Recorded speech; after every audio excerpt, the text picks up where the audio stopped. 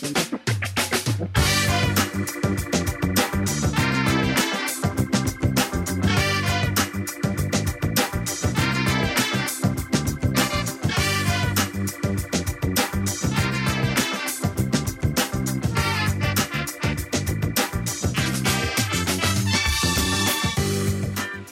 listening to the Food Talk Show.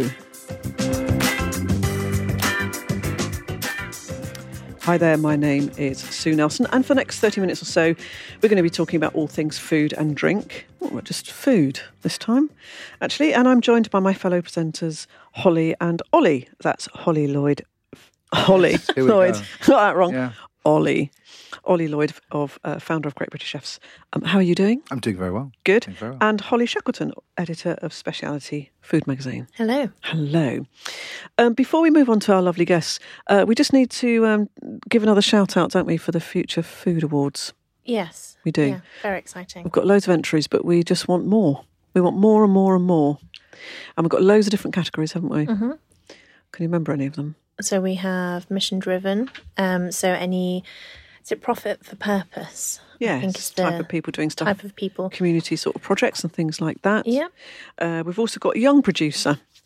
So that's a good category because we always get good entries for that, don't we? Yes, we do. And do you have newcomer. Old producer as well? No.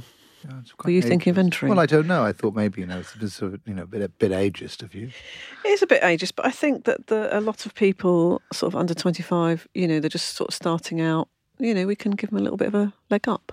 That's what we were thinking. Just a suggestion of a new category for 2020. Yeah, you could enter that, couldn't you? What, over what? Over 60? I think people who've thrown in a boring career and done something cool. It could be a category. That's me. Exactly. Yeah, talking about.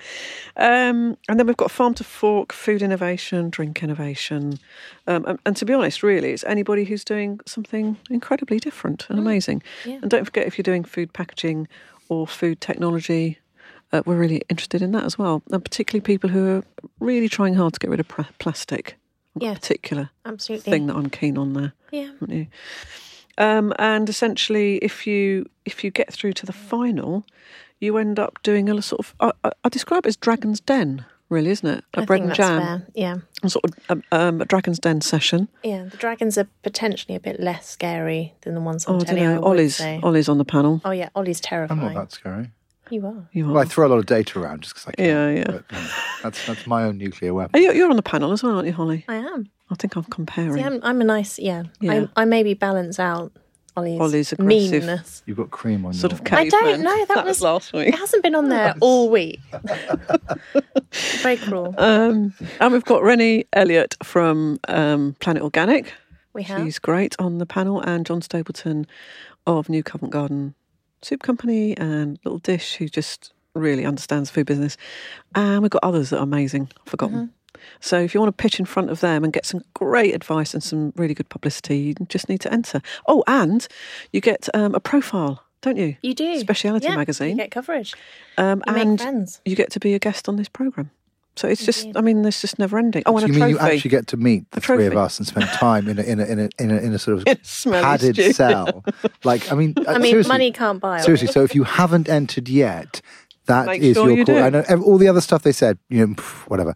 But actually, to spend time in a sort of airlocked room with us, with me, yeah, it's there you I would say as well, they are free to enter. Yes, we didn't which want is to charge quite rare. anybody. No. Which is quite rare in the food and drink awards biz. Yeah, because my company's sponsoring it. Because I think it's a good thing to do. We're here to help. We are, aren't we? But it's worth saying it. You guys do this. I'm just turning up for one day to eat food. But you guys do this because you do believe in the innovation that's going on in this space. Yeah. It's about championing what they're doing and helping people be discovered, which ultimately is one of the hardest things for these businesses. But only if they're good. Yeah. Only if they deserve it. Which nicely leads me to Calum. Hello. Hello.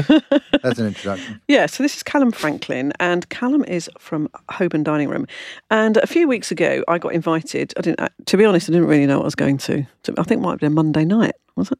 Was it something bizarre? Yeah, I don't do weekends. No. So I went along, and I thought, Holborn Dining Room, well, I know that isn't along Holborn somewhere. Anyway, I went and got to eat a 3-course dinner, which was 3 pies in a row.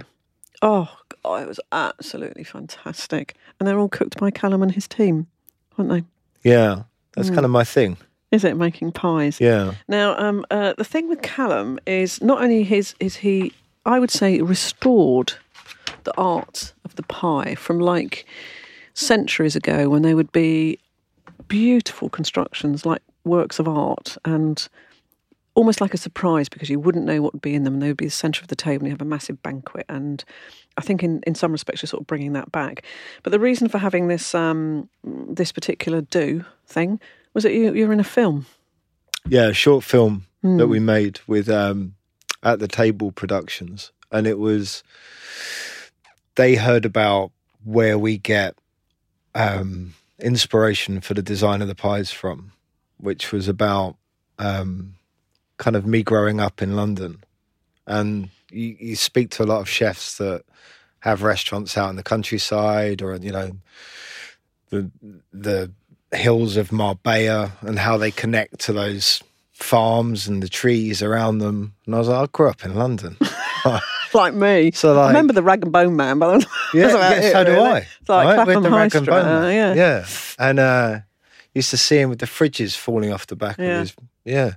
So I was like, how do you connect to what's around us? And for me, it was like, it's the architecture of London. So that's what's always inspired me, walking around the streets, kind of looking up and seeing buildings and seeing stuff in unusual places, right? So we talked about, with these guys, kind of places like Whiteley Shopping Centre in Bayswater, which is like pretty awful. It's like got Claire's accessories in there, but the building's amazing. But the building's amazing, right? Yeah. Exactly. It's got. It used to have a good restaurant a long time ago. Yeah, Rowley Lee had a place, right? Yeah, yeah, and it's got this glass domed roof in there, which is just stunning. Yeah, and I wanted to design a pie based on that, and so yeah, right. So, but nobody else thinks like that, Callum. It's only you. There is the jelly guys. Yeah. There is Bompers and Parr, who are famously, they've done the wobble thing, with architecture. Yeah, and I just think it's about, for me, it was a way of highlighting stuff that you don't normally look at in London and tying it in and giving a sense of place to our food as well, which is really important to me. And your pies are so beautiful. I'm so glad you brought some in for us to look at and eat. Yeah, I ate them on the tube. That's so kind of you. Drop them. You've got more than 80,000 followers on Instagram, and if you haven't been on there, you really need to go and have a look. So it's Calum Franklin. We'll give you a link from the website. The pictures there, they're just stunning and beautiful. I mean, they literally are works of art. Yeah, I never used to put anything on. Taste amazing. That's the other thing. I didn't used to put anything on Instagram, and it was my wife said to me, you know, you should put this food up on the internet for people to see. And I realised that I did have an account, and I looked, and it had one picture of my ex-girlfriend on. Oh, well done. So my wife was like, get rid of that, and let's start putting some stuff online. And and it just took off. People like brown food. It's the brown food revolution. But it's interesting because it is also, I mean, there are similarities, I think, with jelly in the sense that actually these are old stories of British food. Yeah, and if anybody's read sort of the history of British food, you know, the some of these, they'd be so beautifully elaborate. I mean, literally people would bake animals into pies so that people cut into it and, you know, a bird would fly out, which is where the old sort of nursery rhyme comes from. So general, 4 and 20 blackbirds baked in a pie, that they would actually do that. And there'd be these amazing, beautiful constructions, wouldn't they? Yeah, it's slightly disruptive doing that in my restaurant nowadays. I think you might find the RSPCA, pigeons, RSPCB, pork coming out the pie. Can I recommend we don't do that for health and safety reasons and a series of other reasons? So let's. I'm going to tell you a bit about the history of the pies in a minute. And before I do that, sorry, I'm being a little bit rude right now. Sorry, I forgot to include you. You're also here. We're going to talk about sprouts, not Brussels sprouts. I hasten to add sprouts, which you're going to tell us about. So, welcome to the show. Thank you. But we're just going to talk about pies for a minute. Sure. Okay. So you were very excited about potatoes a few weeks ago. We found potatoes and pies, like so pies and potatoes chips, and booze. Pies, chips, and gravy. Those are your kind of mastermind pies, chips, gravy. Subjects, aren't they? Well, I come from London. Now it's Callum to explain why. See, there you go. So your favourite pie, Holly? Have you got? Oh, every pie is my favourite pie. I like all pies. Sweet or savoury or both? Savoury. I think I'm a savoury person more than sweet. And I know this is probably a really bad thing to say. I'm not one for gravy. I'm sorry. Gravy is an art. So yeah, a good liquor or a good kind of creamy, mustardy. Yeah. So I really like it. But I think if a pie isn't too gravy-ish, then I'm very happy. So when I went to this thing that Calum was doing, for the main course, he had a pie that was baked with, I'm trying to remember it off the top of my head, Comté cheese. Yeah, it's vegetarian. Sweet onions and potatoes. It was That's like, like- so good. dauphinoise Hominy pie, potato. kind And Yeah. that had liquor, didn't it? Little pea Yeah, shooty type. we made what was like a little parsley sauce because I'm not a huge fan of parsley liquor. I think it's kind of doesn't You hold. said you were from London, did you? Yeah, I know, but I Just questioning it. Just questioning. yeah, I just think it doesn't hold much flavour to it where it could. I mean, it's because it's made with dried parsley, right? So we just looked at that and we're like, how can we make parsley liquor but a bit tastier? So we use fresh Put some parsley in it. Yeah, Yeah. exactly. This is the chefs. They're amazing, aren't they? Think about how can I make it better? Put real ingredients in it. Yeah. Yeah. And So, so you'd like that one, Yeah, because it yeah, wasn't. tick for that it one. would technically didn't have gravy because it was just unctuous and Yeah. gooey inside this beautiful crust. It just sounds like the ultimate comfort food. It was, and it was Potatoes blooming cold, and and it was cheese. raining, I think, as well. So it was just right. Yes, please Favourite- to that one. Yeah. Favourite pies of yours? I think there's a Meat and real potato. complexity on pies in our family, which is my wife there would be, wouldn't there? being from Sri Lanka. It just doesn't get them. She doesn't get pies. It's like the kind of thing. If I cooked them, it would be have no interest. See, that's to her a reason for whatsoever. not getting married to somebody, in my personal opinion. I'm very happy in the curry world, I have to say. But for me, there's a childhood pie which my mother always used to make, which I love making, which is I think it's a fouilleté actually, which is basically white sauce with loads of cheese in it and ham, and it's just Now, I'm looking at you, Good. Calum. See, the way he was brought up, I didn't even know what the word fouilleté was. I still You? don't. It's like a it's pie. just basically it's I've asked it's him what puff his favourite. pastry, it's I've asked puff you what your pastry. favourite pie is, and you mentioned the word fouilleté. My mother was born in Berlin, And I can't lived even- in Paris. I can't even that's food, spell it. yeah. that was the one. That was the pie she made. I mean, that was the pie. Meat and potato pie like everybody else. I never had that. You've never had meat and potato? No, pie? we no, never had it as yeah. children. She cooked like a European, which is why that was that was the one. That for me is my favourite pie. Ratner, have you got a little history of pies in your family at all? Yeah, actually, I've made mushroom Wellington pie. I think it's my first Christmas vegetarian dinner. Yeah, I think pies are great for vegetarians. It's Yeah. a good vegetarian meal, actually. yeah, I think any vegetarian pie or vegan lately. I've been eating mostly vegan, but I love gravy. So I love gravy and good mashed potato. Mashed potato. I So love your mashed starter that we did on that evening, I'm just trying to recall it. I think it was a rabbit. Yeah, it's like a rabbit pie, It was a rabbit but a pie. cold one. Yeah. And I had a beautiful little pastry around the edge, but you had amazing, instead of like, when you get, sort of pork pie and you get horrible jelly stuff, you had an amazing jelly inside that. Yeah. It was gorgeous. Yeah, I mean, that's something we looked at with cold pies, was like, with a cold pork pie, traditionally the sort of like jelly's chicken stock, right? And it's a bit weird. So why would you use chicken stock in a pork It pie? was cheap. So we were just like, well, why don't we make the jelly kind of, get ready for this, half like gravy, half jelly. So it was we, stunning. Oh, yeah, wow. so we make whatever's inside, we'll make a roasted stock using that. Beautiful. Like if it's a rabbit, using the rabbit carcasses. And we'll make a rabbit jelly so that when you eat it, it melts in your mouth and it It's kind so of mouth-watering. turns into So what happens? You get a gravy. slice of this, and then you'd get a beautiful pastry around the outside, and then you get this lovely, sort of very dark-coloured, thin layer of what's technically gravy, really, See, that's perfect. So it's a flavour booster. Gravy is a flavour booster rather than and just... texture, good sort of contrast of texture. See, I'm just pleading with my eyes Yeah. now. Just, Yeah. I need pie. So good. You Sounds brought incredible. Oh, no, Yeah, it's thanks nice so of you to taste it. I'll go and get it. It's Did you only like around the the taste of it? Oh, hugely, yeah. That was delicious. Thank you. For that. Don't eat it all at once. No, I won't. So I'm just going to tell you a few little history things of pies first. Basically, some people say that everything used to be a pie to eat. Slight exaggeration. But because the shell would often act as a bowl, and actually you weren't supposed to eat it. It would act as a bowl. It'd be filled with whatever, seafood, meat, but too tough to eat and designed to be thrown away. Shakespeare apparently 74 scripted deaths.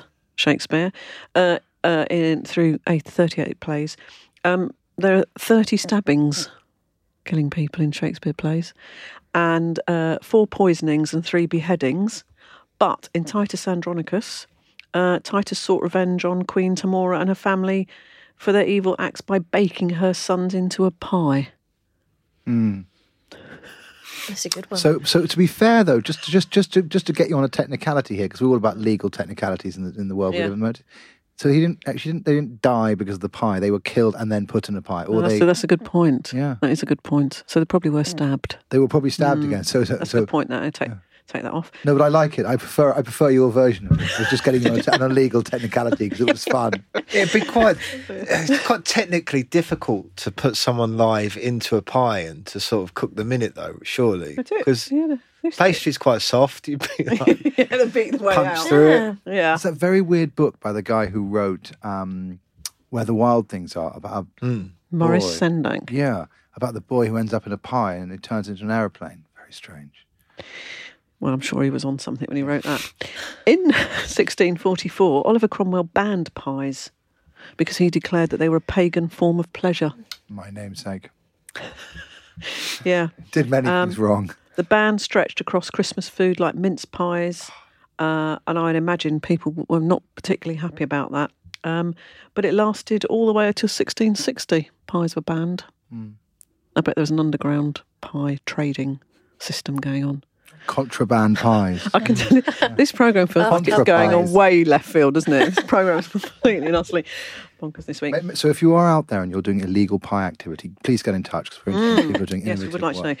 And the Guinness World Record for the most expensive meat pie ever sold goes to the Fencegate Inn in Lancashire, which sold its pie for £8,195 or £1,000 a slice to 8 guests in 2005.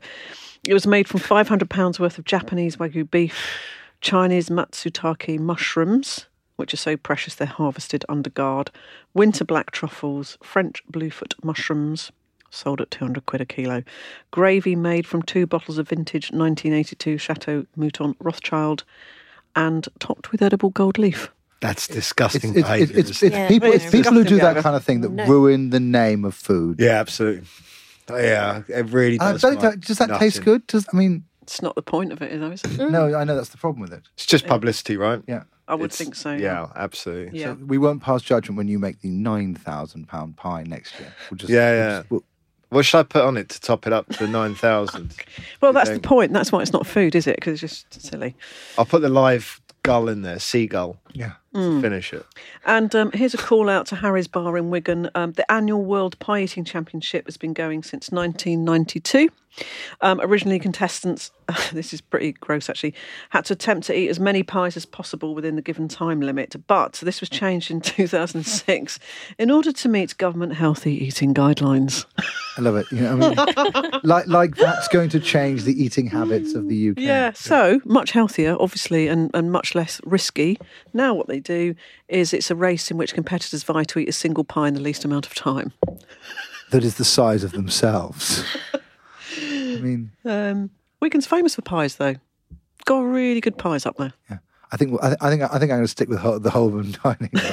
That's okay. Yes, yeah. I mean, so given all that history, why move into pies particularly? Literally, was it a bit of inspiration from architecture, or is it something that you just found you were really good at?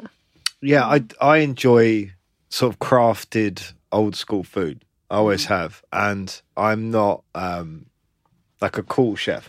I'm not someone who's cooking over open coals with covered in tattoos and tats. Yeah, I'm going to get a pie tattoo on my neck maybe at some point, like Professor Green. I don't know if he has a pie one. Cut here. Yeah. So you're not like a faffy sort of chef with foamy bits, are you? That's not you. And I probably about sort of 4 or 5 years ago, I just had and just about enough confidence in myself to stop looking at what other people were doing and just to be happy and say, I'm going to cook what makes me happy. And that's it. And it was pies. It was sort of old school British food. And that moment of sort of clarity and being able to just focus on that allowed us to do something quite well, I think. And people showed interest in it and I just kept pushing it. And then I thought, really, no one's focused on pies in a way of sort of looking at it and elevating it slightly, but not for a while anyway, not since sort of the royal banquets and whatever. So let's try and do that and go deeper into the history of it and the connecting it to London as well. And there's a general sort of liking of pies across the UK. I think it's very rare that I speak to someone and they're like, actually, I can't stand pies. It's very rare. So again, it's somebody I wouldn't like. Yeah, I know that in my heart. I know in my heart, I just wouldn't like them. Yeah, so I kind of thought I'm fairly onto a winner with it. No, but it's a very British thing, isn't it? I mean, just within British? I think it is quite. I mean, so there are a certain number I think in French our type cuisine. of pie is British. French cuisine. There's some in French cuisine. Yeah, but not many. But there are is a few. bit, yeah. But I mean, they're none in Asian cuisine. It's just you don't do pastry. Really. Yeah. In the US, but you do pastry like samosas or slightly different. Yeah, you will. Type, but that's not. I wouldn't say it's a pie though. No, I know what you mean. There's like empanadas. There's always something like kind of a Cornish pasty sort of style thing where it's like about protecting food, right? But pies in the US, they have sweet pies. They don't have savoury. Don't count them though. Yeah, and so it's quite rare to tap into other cultures where they say, like we love pies. Because America, you don't get pie. You get sweet pies, apple pie, but you don't get pies, do you? No, I recall. No, I mean that's what I'm saying. I think that's what I'm saying. It's interestingly quite a British thing. And kidney pie. Yeah, it's a British thing, and that's which I think is what's interesting is an interest in very British cuisine. And is it doing well at the Holborn Dining Rooms? It's really attracting attention. Isn't it? I mean, what I did was I didn't just go all cards on the table and say, look, we're just doing pies now. So, like it or lump it. We went in on one pie and then we introduced a second and a third. And I just sort of gauged how it went down with our guests and it always went well. So it took a period of time to get there, but it's worked kind of... Are you now exclusively pies? No, not exclusively. It's a massive restaurant, right? So that'd be, I don't know. But it is fine dining. It's absolutely fine dining. I would describe it as. Yeah, not in a poncy way, but it's incredibly good. I think it's beautiful surroundings. Food, well done in like a bit of a posh place. Yeah. But you can get a takeaway sausage roll. Yeah, that's it, right? In a brown bag through a window that has pie hole written on it. And they are. Now, if you're going to have a sausage roll, that is where you go and have a sausage roll. I've always been believing the ginger pig sausage roll has been my best to date, so I will have to come. Yeah, come and try my one. I like the ginger pig one. Yeah, but I reckon I could take it. I like that kind of fighting talk.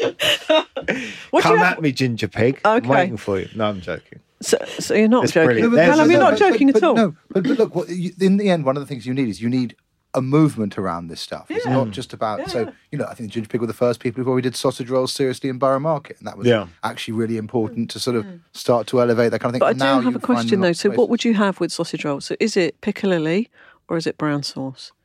Neither. What do you... I think the meat's so I'm interested good. to find out. Okay, yeah. I quite like eating mine just as it is. It's like an oyster. You eat oyster straight, nothing. Yeah, no ketchup. No, or vodka. I consider piccalilli, maybe piccalilli for a bit of sharpness.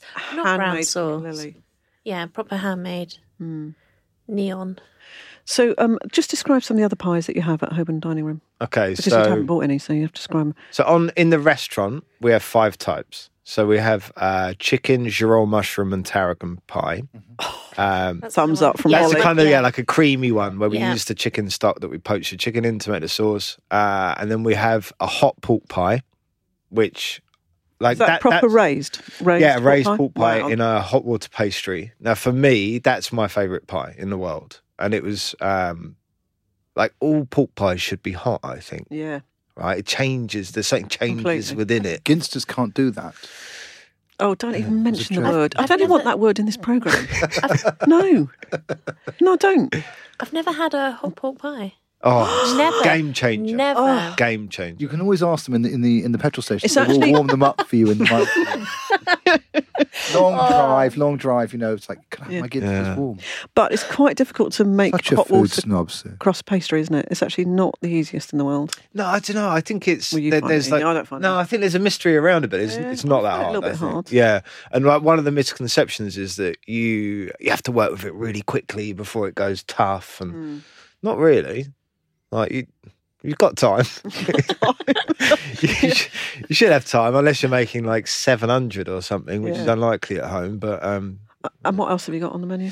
Oh yeah, so we have curried mutton pie. Nice. And that was based on I was in New Zealand where they have a big pie culture, and I had like a curried lamb pie at a motorway service station. You see, it all comes back against us. Yeah, but no, this is different. New Zealand's different. They have like pie shops everywhere. Yeah. I love it. And I had this curried lamb pie, and I was like, that's quite fun. I'd like to do something like that. So I kind of nicked the idea a little bit. And I said, well, let's do it back in London, but let's elevate it. So we'll use mutton shoulder, dry age it, cook it slowly overnight. Really good pastry. And it was also the day that I got engaged to my wife. So it has a little soft spot. I have a soft spot for that pie. And then we have a steamed steak and kidney pudding. See, now classic. That is just, for me, that is probably the best dish in the whole of the UK. Oh, traditional, as in a traditional. Yeah. Proper suet, steam it for 4 or 5 hours. Yeah. Oh, great gravy. Kidneys. It's really interesting. This is not a food conversation that really excites me. Oh, really? I know. I mean, I really need to come to the restaurant because it's just. Have you not? No, well, it's not my. Oh. This is not where I would naturally go. I mean, as I said, like.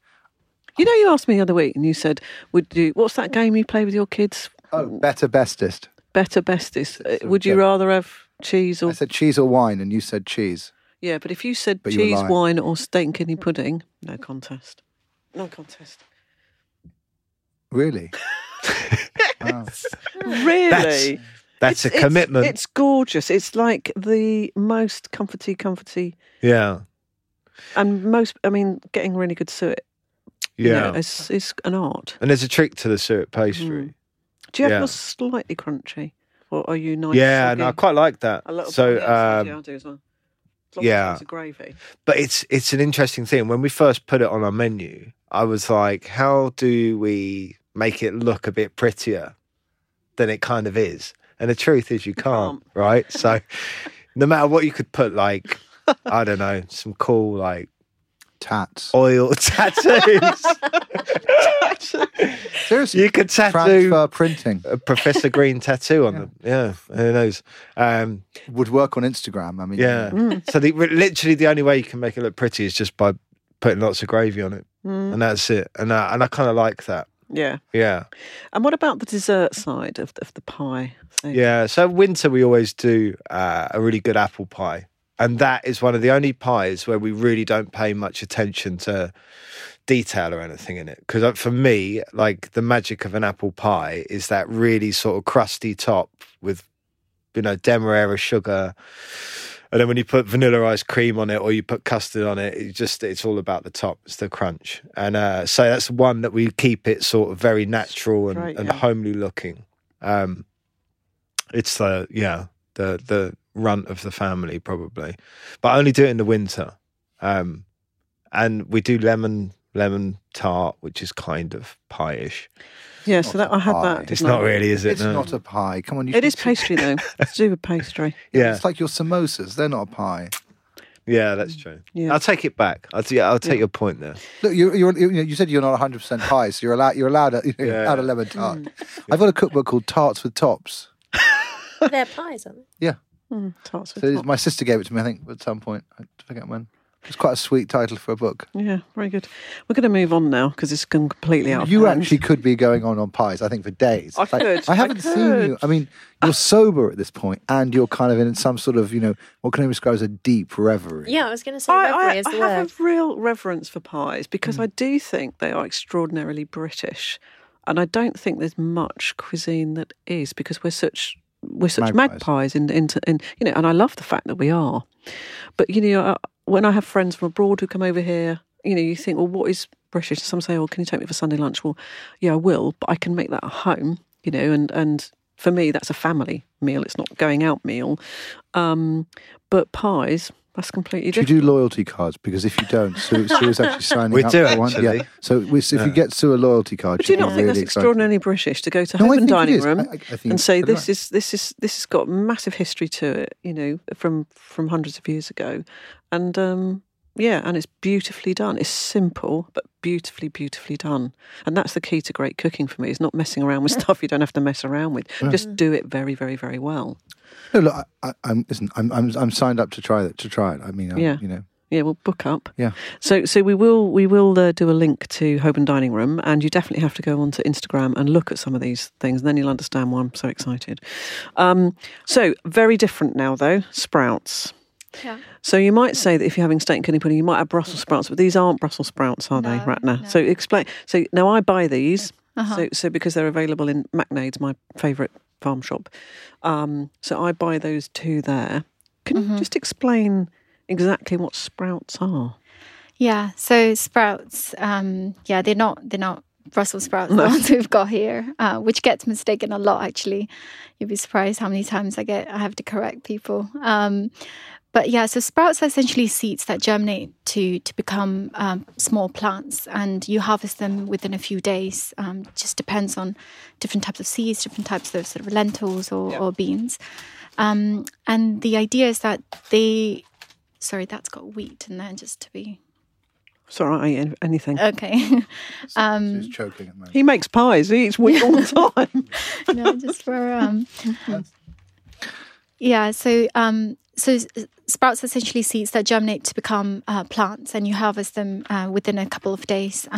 It really depends on which type you're growing, what type of seed.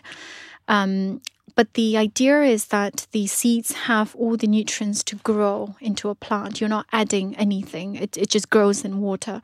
So it's not taking any nutrients from the soil, nothing. And it's just really a very nutrient-rich food. I suppose once you let it grow to a bit longer, you would use some soil, and then it would then grow into microherbs. It's really a stage before that. So microgreen. Yeah, microherbs. So just to describe it, I mean, I buy these.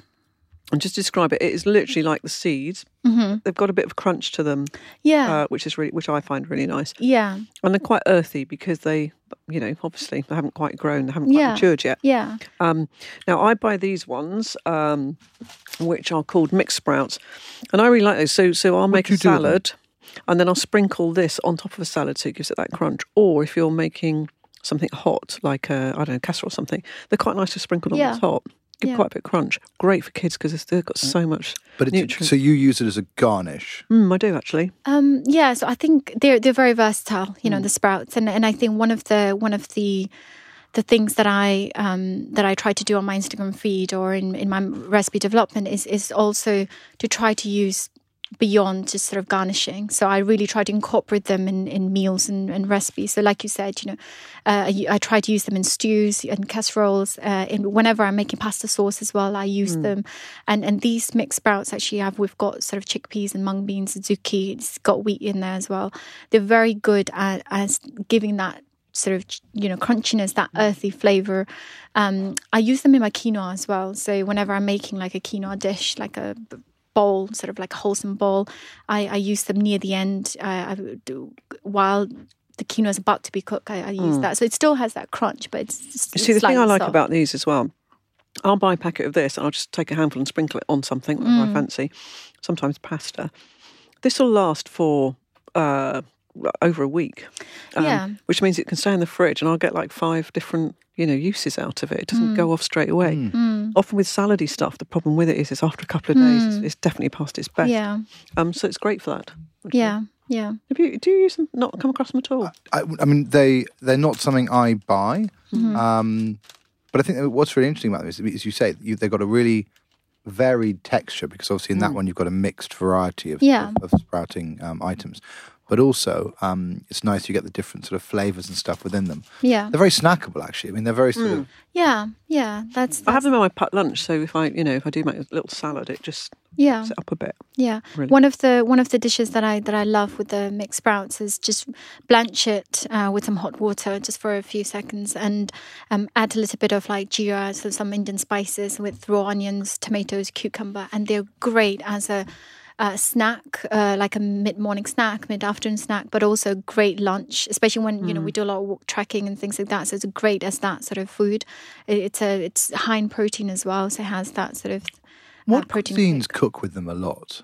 Actually, they're very popular in the Indian cuisine. The mung beans, particularly, and I actually came across when they're sprouting. Yeah, so the mung beans as like this. So the Indian population, they use quite a lot of this in breakfast, actually. Just raw or they, like I said, the salad dish that I just mentioned, they use this like that. So they're a staple diet, like staple food in India. But obviously the mung beans, these ones that we see, is actually the same ones as the bean sprouts that you see in Chinese cuisine. But in the bean sprouts, you're eating the shoots, and here you're eating the beans and a little bit of the shoot. So yeah, they are a staple diet in that part of the world, but they are getting very popular in America and Australia and also in Europe. It's just a matter of time that will be, popular and picking up. Do you use them at all, Calum? Have you come across them at all? I have in the past. We had a deli at one point, and we would use it in a lot of the vegan salads that we made. And some of them, like this one we're tasting here, this China rose sprouts. It's like super peppery. It is, so you can almost use that as a sort of seasoner. And I love stuff like that. Yeah. That's the thing. I think it has such a varied taste profile. If you want a bit more earthy one, you have the beetroot, which is so strong and very earthy. You have the sort of really peppery, really sharp flavor in the China rose.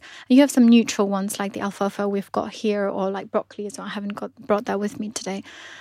So if you mix them up, which we are actually working on, we're working on some sort of summer mixes and stuff. It just elevates and creates that really interesting taste profile. And if you are vegan, or you're vegan part-time during the week, whatever, this is actually quite important, is it? Because it's just a great source of nutrients. And it is. If you're finding sometimes your vegan diet's getting a little bit bland or whatever, and you want to try something different, this really does pep up. It is. As Calum was saying, the China rose sprouts here, oh wow, they're peppery, they're amazing. So they're definitely worth adding to your cuisine. I don't see this stuff, and Sue, you don't know this, but Sue actually shops a lot at Harrods, we found out a couple of weeks ago. I do not shop in Harrods. Diamond encrusted. I go to Harrods to buy beef dripping once every couple of months. We all have our excuses.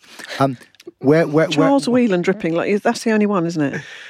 I noticed it when I went to buy my pet stuff at Harrods the other day. Well, I have to. My python ran out of mice, and I got some of those there. And actually, I found that the diamond encrusted ear cleaners were also very good value. Where is this broadly available? So right now, these are we only do these B2B to sort of direct to sort of restaurants or cafes, things like that. We're not sort of selling them retail, but I think you can get some sprouts in some farmers markets or health food stores. But I don't see it. I mean, I don't see this kind of stuff that regularly. I mean, you see bean sprouts. Yeah. And obviously in very specialist farm. I mean, is the farm shop world kind of embracing this stuff? I've never seen it. I think part of our challenge is to the awareness side.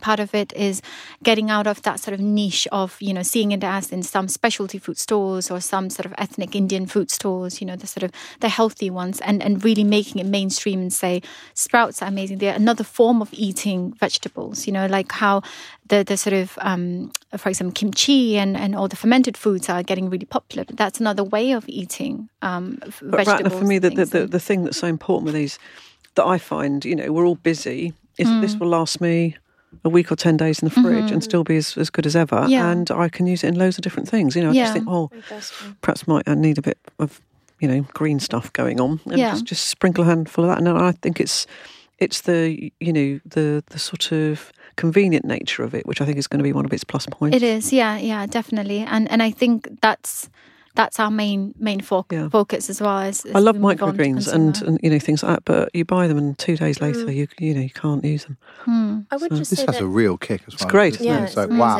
Yeah, it's good. Yeah. I would just say that independent retailers, they've kind of they are adopting microgreens, microherbs and things like edible flowers. And this, like you say, is something similar, which, even just a couple of years ago, we wouldn't have seen before at all. But it's just a step on, a bit more versatile, a bit longer lasting than than the herbs and the flowers, but they've been adopted. So I think these could well be as well. Yeah. But it's interesting because this is where we were saying actually a few weeks ago about, needing, the independent sector to really kind of innovate. The fact they aren't available in the Tesco's, the Sainsbury's, it's the a massive opportunity, isn't it? Gives them an opportunity. And they so align with the health, the sort of the on the go, the health trends. Actually, this is the kind of thing that actually does differentiate. Yeah. So, Ratna, thank you so much for joining us. And the name of the company is Sprouted. At the moment, it's business to business. We'll do a link so people can get a hold of you. Yeah. But great for restaurants, without a doubt. And hopefully it's going to get a bit more mainstream. Yeah, definitely. So good luck with it. Calum, I know you've just come back from Reykjavik, haven't you, or a few weeks ago? What are we doing out there, pies? Because to be fair, it's not just you, is it? You're very proud of your team that you work with, and you've got some amazing, very talented chefs who work with you, haven't you? Yeah. So we have this kitchen, the pie room, where all of the savoury pastries made for the restaurant and the retail and everything. And there's a team in there run by a chef called Knox, who's been with me for 5.5 years now. And she's just super talented at pastry. She's probably actually a lot better than I am. She does it day in, day out. And we do sort of events all over the world now together. And she's starting to branch off to do her own stuff, which is amazing for me, seeing her sort of fly. And she's in Thailand in a week's time. She's doing some competitions this year. But we were cooking together in Reykjavik 2 weeks ago.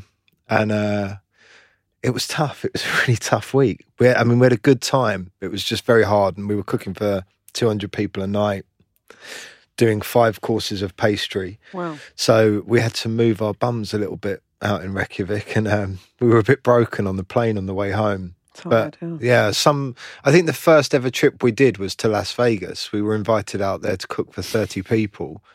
And we turned up, there was a limo, we stayed in the penthouses, and we just did it completely the wrong way round. That should have been like the last trip we ever do. Yeah. And I don't think anything will ever match. I mean, it's so expensive in Iceland. I presume you could charge £50 a course for one pie. Well, we did a conjunction with another restaurant as part of Reykjavik's Food and Fun Festival, which has been running for 18 years. And it's you link up with one of their top restaurants, you do your food with Icelandic ingredients, which is really, that sort of thing I enjoy. It's a sort of challenge to find out about what's good to eat there. And it's tough in Reykjavik because it's largely frozen. Iceland's mostly frozen. It's frozen when it's not even supposed to be frozen. Most of the stuff that they have is grown in polytunnels and stuff like that. So it's about visiting suppliers and building those sort of links and relationships before you go out. And and then doing it in a pie, and no one's had a pie before in Reykjavik. They're a bit like, what is this food? It's odd. But I didn't want to go out there and just do Icelandic food. So what's the point of us going? So we were like, no, we're going to be stoic about it. We're just going to do British food and see what happens. How did it go down? It went down really well. Good. Yeah, it went down really well. And Icelandic people tell you exactly how they feel, which is amazing. That's great. So there were some people that I just, caught my sort of Britishness off guard a little bit. They were like, I really enjoyed it. I enjoyed courses 1, 2, 3, and course 4 was terrible. You're like, oh, right, cool. Thanks a lot. Yeah. Wow. It's called feedback. I won't sleep tonight. Brilliant. Redeveloping course 4. Yeah. But, good luck, Calum, and a call out to Knox as well, because she's part of the team. At Holborn Dining Room. If you haven't been to Holborn Dining Room, you need to go. You're going, aren't you, next week or something? I'd like to. Yeah. Oh, you'd like to? I would like to. You probably won't. We'll get next week. Okay. And it's just literally near Holborn Tube Station, so nice and easy to get at to. the Rosewood Hotel. You've really, if you not in that part of the country, please go and look at the Instagram website. There's some great photos on there, isn't there? Yeah, there is. My one. Yeah. Okay, so it's Chef Calum with Chef one Calum. L. If you want to see some pie related pies. things. Pie porn. Pie porn. Yeah. Chef Calum. Yeah. Pie I'm not porn. sure about these. I've tried to stop that. Using the word porn with pies. No, you don't need to. It's an odd connection, isn't it? It's Right, I'm going to end the show now because it's all gone weird. It's gone weird again. You've been listening to the Food Talk Show. We're on lots of different radio stations across the UK and further afield. You can also download our weekly podcast from iTunes, Stitcher, Player FM, Spotify and the podcast app on your phone, as well as the wonderful Great British Chef's website. Thank you to my fellow presenters, Ollie Lloyd of Great British Chefs. You've got to get into pies, Yeah, Ollie. You've got to go to Holborn Dining Room, and you've got to have some of these lovely sprouts. Maybe I should take my wife and see if I can convert her to. Yeah, pie. she needs converting. Okay. And also thank you, Holly Shackleton of Speciality Food Magazine, who famously will eat any pie. Any pie, yeah. At all. Yeah, I'm just going to dig into one right now and seek one out. If you want to recommend any future guests, hopefully somebody not quite as mad as Calum would be helpful. Off the wall. Please do. And you can do that by getting in touch with us via Twitter on @FoodTalkShow. And of course, if you want to listen to any of our hundreds of podcasts, go to foodtalk.co.uk. Thanks again to Ratna and Calum and my presenters, and do have a good week. Bye.